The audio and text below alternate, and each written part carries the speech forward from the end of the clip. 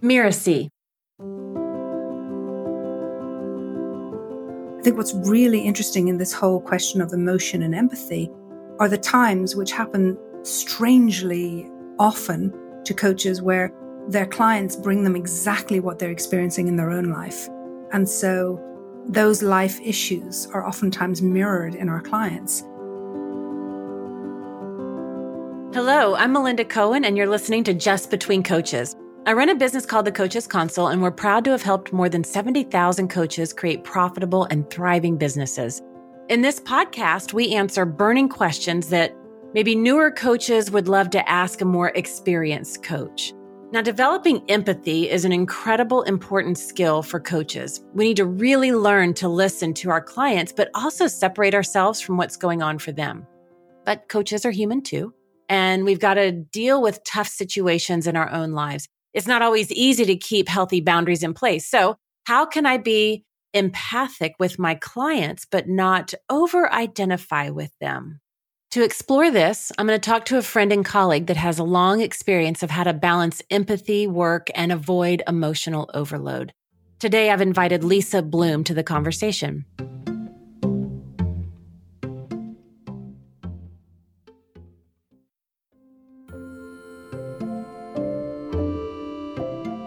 Lisa is the CEO and founder of Story Coach, author of the books The Story Advantage and Cinderella and the Coach.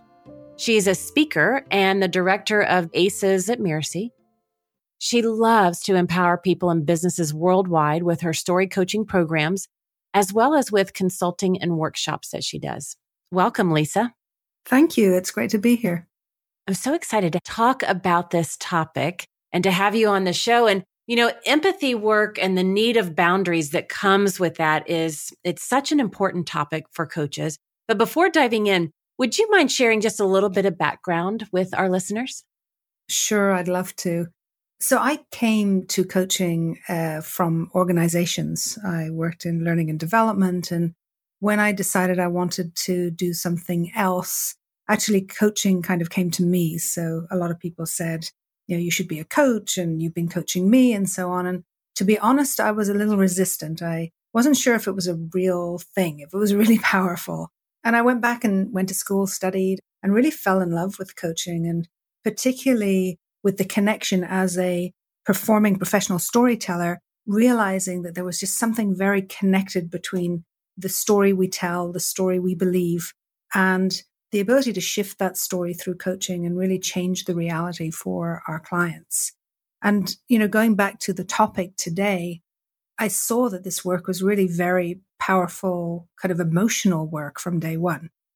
Now, there's a lot of niches in coaching, right? And so there's also life coaching, but you've got an interesting take on life coaching. Can you share that with everybody? I find this fascinating.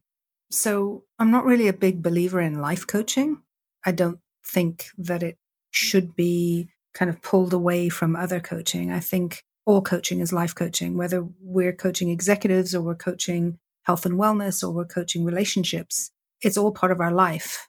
So I just don't think we can separate out life from everything we do during our life and in our life.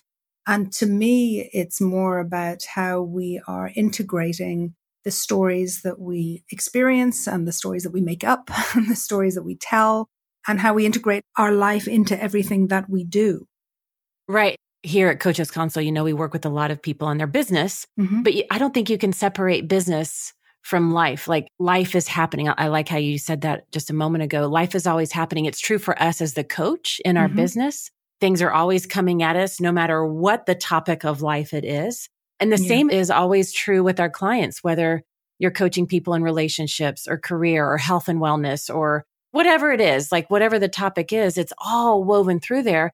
And as coaches, I think that brings us to our topic. Empathy it's such a powerful skill to be mindful of as coaches. So let's really get into that, because a lot of times when I have this conversation with people, I think there's some confusion between empathy and compassion. So can we dial into that distinction, and what's your definition of both of those? I'd actually like to take it in a different direction, if that's okay. And sure. I think there's lots of definitions. And I always go to Brené Brown when she talks about the difference between empathy and compassion and so on. But what interests me more, I think that even calling our topic around empathy, like calling it empathy, I think that narrows down the emotional load that coaches can experience. And I think that, yes, part of the emotional load is being empathetic. Sometimes at times where we don't feel we can or we want to be. But I think that what's even perhaps more interesting, and you might not agree with me, Melinda, is that we are dealing with emotions, not just empathy, all the emotions all the time. And so when you talked about the differentiation between life coaching and other types of coaching, I think what's really interesting in this whole question of emotion and empathy are the times which happen just strangely often to coaches where their clients bring them exactly what they're experiencing in their own life. And so those life issues are oftentimes mirrored in our clients. And how do we find the emotional depth to be able to deal with the things that often for us are the most triggering and the most difficult?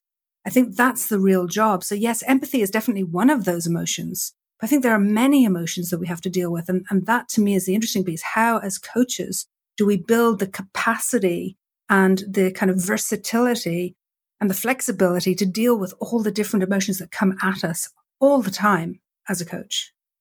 And I think with all those emotions, and I certainly agree. I mean, I think being a coach is one of the greatest self-help explorations. Having our own business is one of the greatest self-help explorations of our life, because whatever we're going through, you can bet your clients are going to bring that exact thing.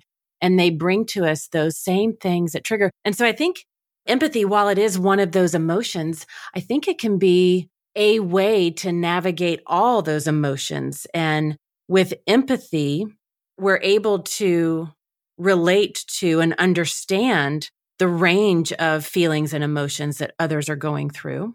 Mm-hmm. But it's more of just the understanding of, I get it, I understand.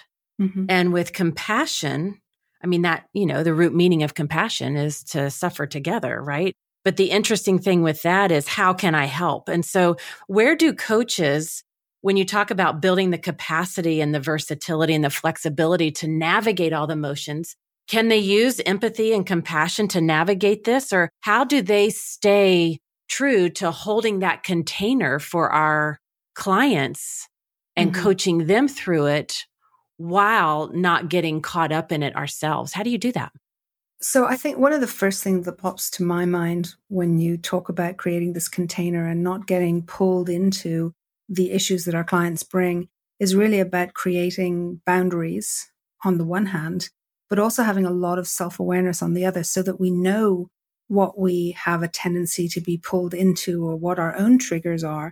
And we are able to differentiate between what's going on in the life of the client or the prospect versus anything that we might feel is a little sensitive or difficult for us. So I think it starts with self-awareness. I think it continues with boundaries. And I also think it's really important to have, whether it's a team of people or whether it's a mentor or somebody or your own coach, that you can reflect on where things are challenging for you and talk it through and be able to try and figure out what the best strategies are to be able to create that safe container. Yeah, it's certainly, like, I find, with my clients, I can help them navigate something, but for me, I can't do it for myself. I think a lot of coaches are like that. Definitely. Or for your family. Yeah, exactly. And I think what you just said, having that team or that coach or mentor, a specific person that it's their role to help you talk through these, work through these, coach through these things beyond just a girlfriend or confidant that might listen. And also when you talked about, it's such a wonderful kind of self-development journey.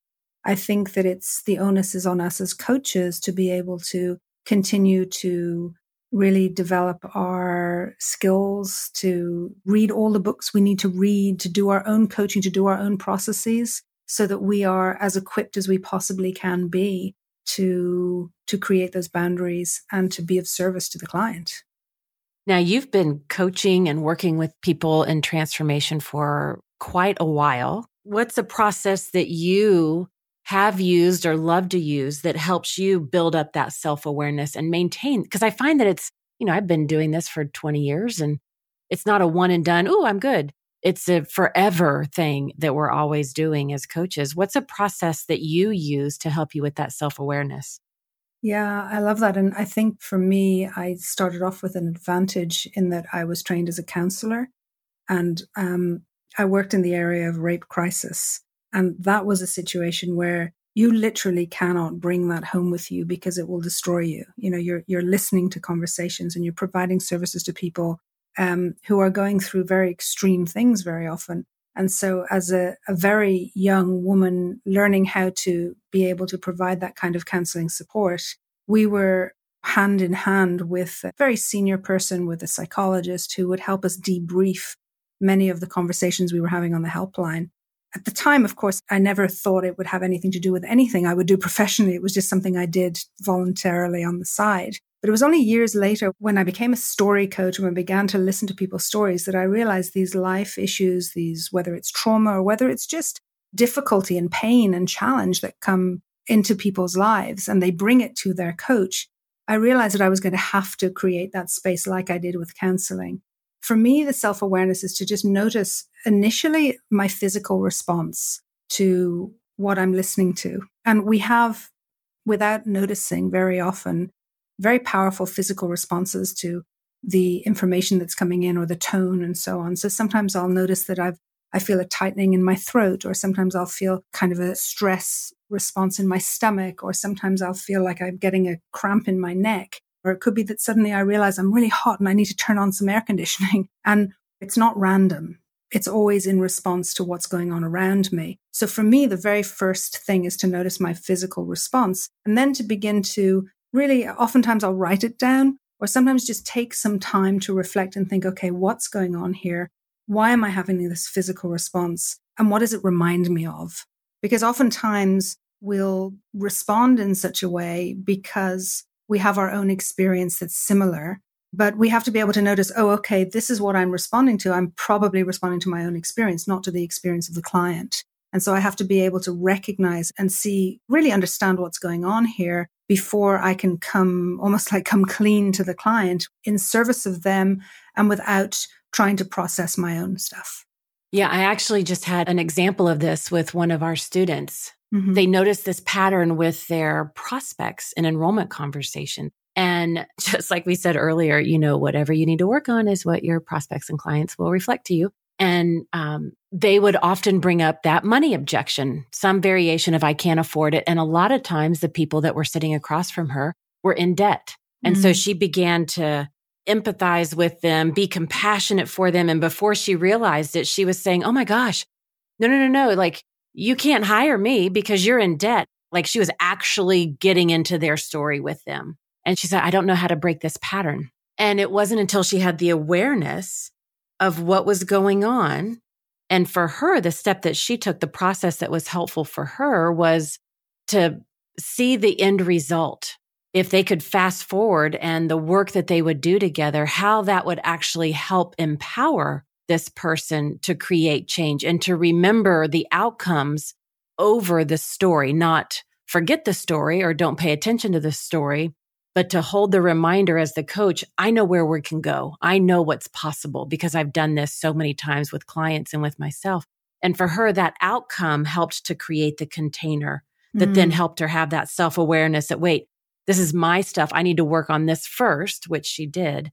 And then she could hold the container and create those boundaries. So I like what you said, recognize and how am I responding? Is this my situation that I'm responding to that's so similar, or is it the client's?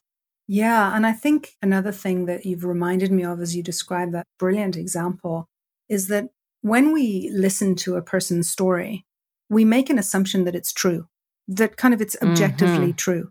And we get caught up into the story. And oftentimes, if it's close enough to our own experience or to an experience that we've witnessed very closely before, then we get pulled into the story, almost like when you watch a great movie or you read a good book, you really feel aligned with the protagonist and you really feel kind of brought into the story. You can almost, even the neuroscience proves it. We have this physiological response to somebody else's story. But even on a cognitive level, we make this assumption that the story is always true.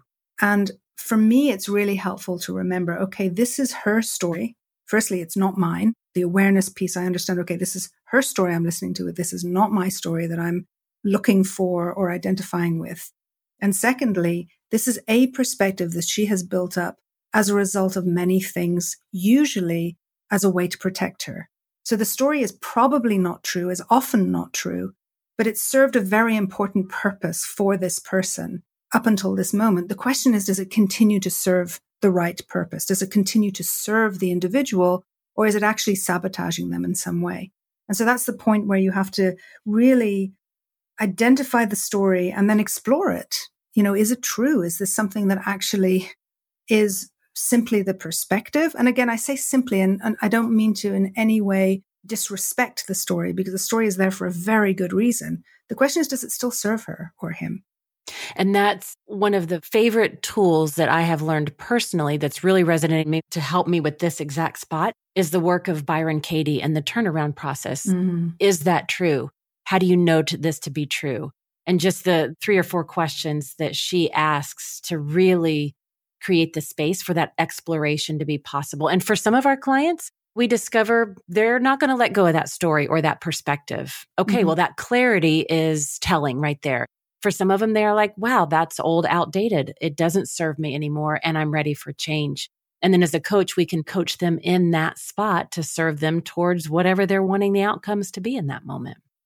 Yeah, I love that. And I mean, that's really the core piece of the work I do around helping people identify the story that they're telling and understand, if it serves them, great, fantastic. If it's allowing them to lead an empowered life and they're feeling good about, empowered relationships and successes that they're experiencing. But the minute the story is holding them back and sabotaging them, then the work needs to be done. I'm also a huge fan of the work of Byron Katie. It's very, very helpful in this process. And at the same time, I think as a coach, what's really important is that we're identifying our own stories all the way along, because that's the piece that I see in coaches around me, where they get pulled into other people's stories and they begin to, the kind of lines between my story, their story, a communal story get very blurred. And that's the point, I think, where we become less useful as a coach, because we're doing our own work. We're not supporting the work of the client. And so I think it's really, really important to be able to understand the boundaries of their story and your story and be able to do the work that's required in the moment rather than constantly, I'm not saying don't process your own stories. I'm not saying don't work on your own stories. I'm saying don't do it on your client's time.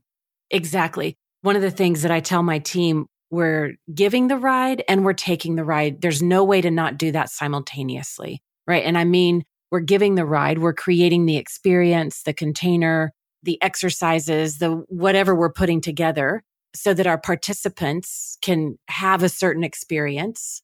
And at the same time, we're having our own experience. And it's so important. And it's one of the things as a leader for my team, I'm reminding them regularly, are you giving the ride and taking the ride? Yeah, for sure. And I also think it's important to note that part of the ride is it can be an emotional overload. It can be just over empathizing with somebody can bring a lot of pain. And I think as coaches, oftentimes we are witness to a lot of pain. We're witness to the life events of our clients, for whom many, we're the only people they can talk to.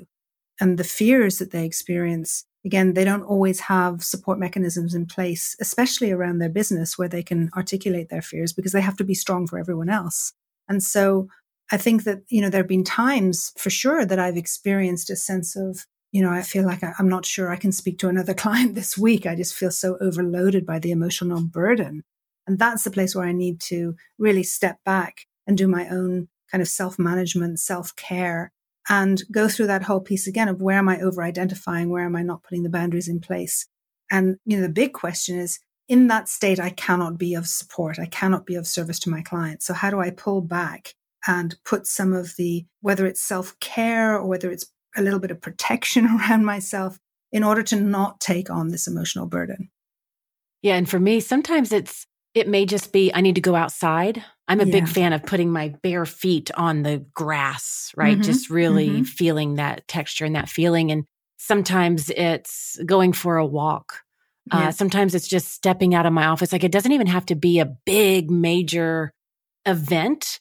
It can be a very simple thing. And I like to I have found that the more I can engage more of my senses, the easier I can work through whatever that state is so that I'm not lost in their story or a different situation. And from there, then I can have awareness on how to move forward. How do you handle that? Yeah, you've kind of stolen a lot of my stuff. So, because I do a lot of that too. I mean, definitely getting out of the room, the house, getting into nature is a big one for me. And listening to music, or for me, it's also very physical for sure. And I think another thing is to also bring some self-compassion in too, which is it's okay to feel with your clients.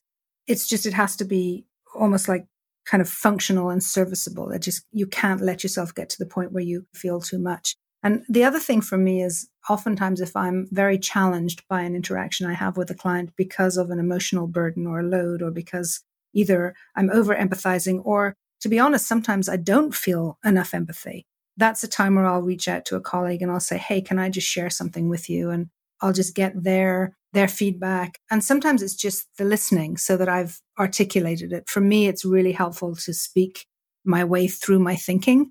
So I don't quite know what I feel. I don't quite know what I think. But when I start to talk about it, I figure it out. And so as long as I have an engaged listener who's not going to tell me what I need to think or feel, then I find that really, really helpful.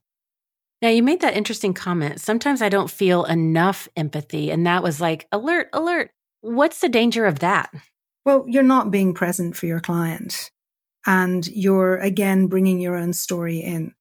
Oftentimes our client come to us in the worst possible state, meaning they're struggling and they bring that struggle to us. And sometimes it's hard to see them in their full potential and their full beauty and their full capability, because they're just, they're really kind of moaning and groaning. And sometimes it can be hard, especially if it triggers something in you. So, an example might be where I remember some years ago when my kids were really small, somebody coming to a coaching call and she was complaining about her child, her only child, who was quite big at the time, being terribly demanding, and it was taking up all of her time, and she wasn't able to do the things that she'd committed to the week before in the business, and so on and so forth. And I remember thinking to myself, oh, for goodness sake, I've got 4 kids. They're all younger than yours. And, and kind of really, and of course I was only thinking it. I didn't say it, but I got off the call and I really felt terrible. Like I had so completely been in my own story and it had nothing to do with her. And we can't do this comparative suffering thing, right? We have to be able to see our client where they are and help them come up with ways and strategies to deal with what they're struggling with. So I remember that one particularly. I laughed at myself at how awful I was in that moment and just so not present to her and just feeling terribly sorry for myself. I love the phrase that you gave it, comparative suffering. I don't know that I've ever heard an actual label to it, but yeah, that's possible when we're not present, when we've got so many other things. And it could just be you've got a busy work day. It doesn't even have to be that a bad thing happened in your life or you've got some other thing going on behind the scenes. It could just be you've got 6 other meetings the rest of the day and you're like, all right, come on. And so we have to be really careful about what starts to creep in. Now, earlier you told us about your background and how you worked for a rape crisis center. And you said, we can't take that work home. Anything else that you want to share about how do we stop ourselves from carrying too much of that and bringing that home with us after the end of the call or the end of the day? Yeah, I mean, I think it's very important to identify that we're creating space in service of our clients and that space is different to our own personal space. And so sometimes it's making a physical differentiation. Sometimes it's just emotionally making a shift and being able to let it stay in the office, let it stay, wherever your kind of physical, emotional realm is for your business. Although I think there's enormous integration between our lives and business, we're not the same people as a coach as we are as a partner or as a parent or as a child. I'm not saying they don't influence. They enormously do influence, but I do think we have to be able to reserve some of our professionalism for the work we do in service of our clients and allow ourselves both the grace and the space to be able to be ourselves in our own real lives outside of work. And so sometimes that means saying, okay, I'm not going to take this, like being very intentional. I'm not going to take this with me. This is not my issue. This is theirs. And if we have to do some kind of a ritual to remind ourselves of that, I think it's terribly, terribly important. Yeah, I love that word ritual. I know as soon as you said it, two things popped into my mind that I've done over the years. One is the serenity prayer. I think everybody listening in either knows it or has heard of it, but even just that statement so that I can be mindful of the things I can change, the things I can't, knowing the difference, and using that in conjunction with my clients to help me stay in the space of coach.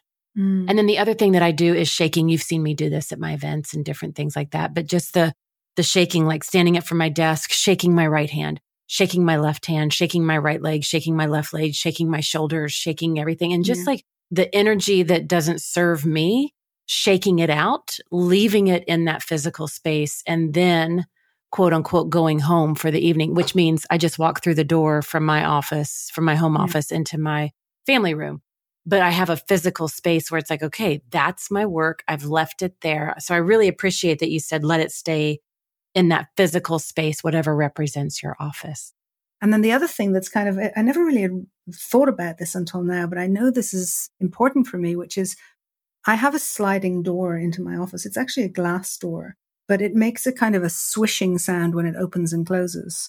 And I think there's something about that sound of the door swishing open at the end of my session or at the end of my period of work that is a little bit of a release of, okay, now I'm back into my life and I'm going to my kids or I'm going to my partner or whatever it is, and the work gets left behind. I love that. Now, we have talked about a lot of stuff on this topic, and I'm sure that you and I could keep talking a lot about this. And I just want to summarize some of the things that we've covered today. And I really appreciate what you said early on about how, while the topic of the call is empathy, calling it empathy really narrows down the emotional load that coaches experience because we are dealing with all kinds of emotions all the time.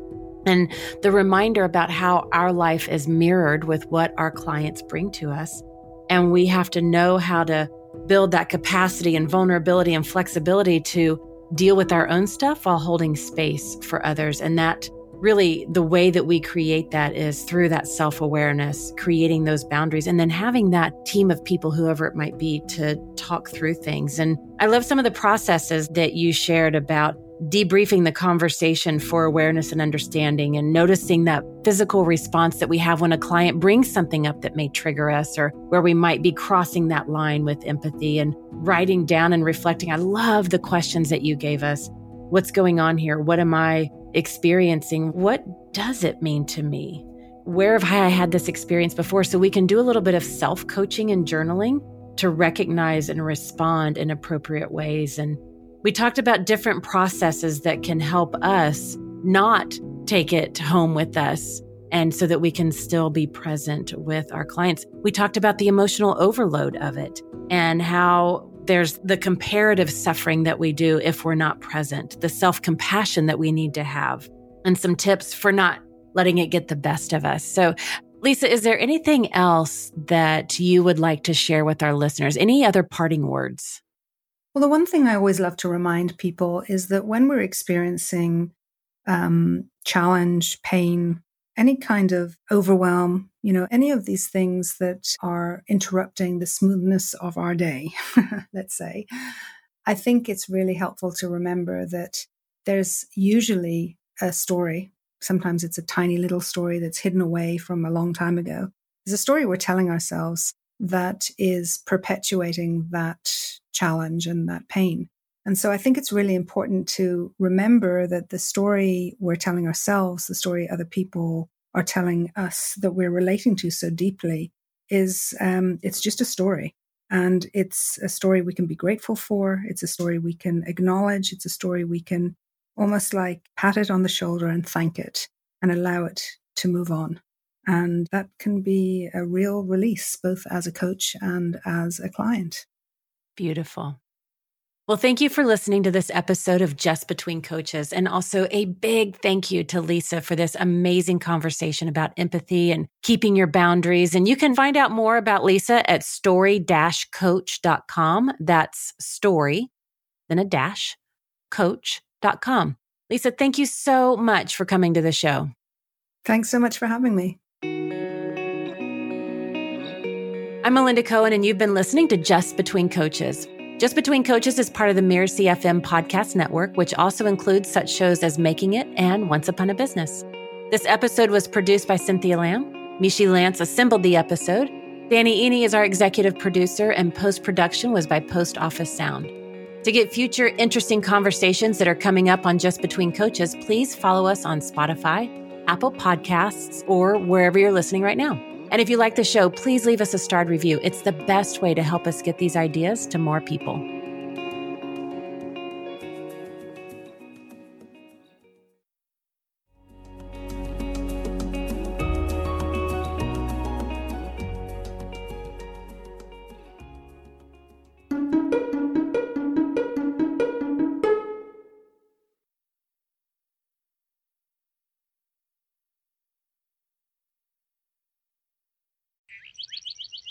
Mirasee.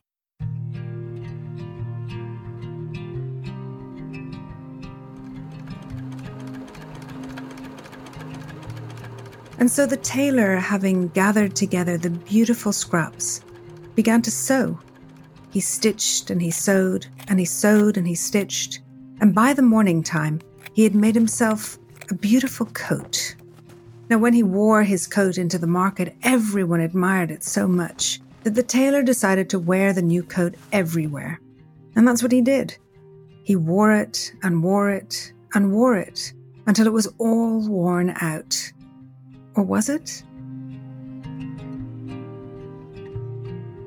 In each episode of Once Upon a Business, Lisa shares a fairy, folk, or traditional tale, and then extracts rich business lessons that are applicable for entrepreneurs, coaches, and course creators.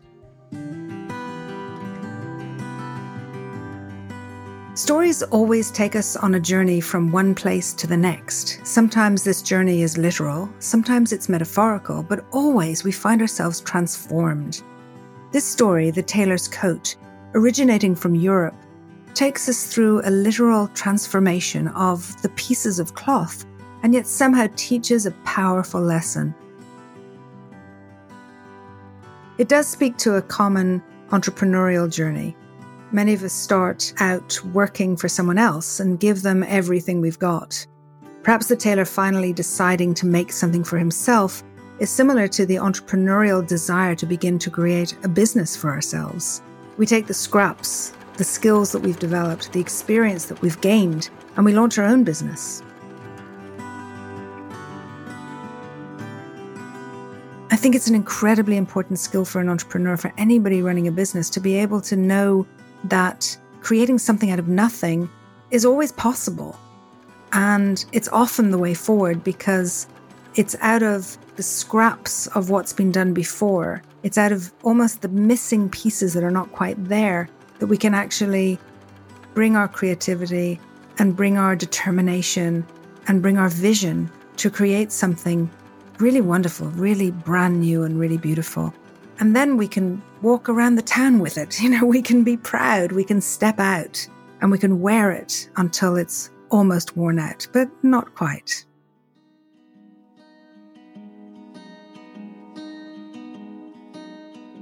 To hear more of Lisa's stories and learn the deep lessons they carry, make sure you subscribe to Once Upon a Business wherever you get your podcasts. We'll see you every other week with a brand new episode.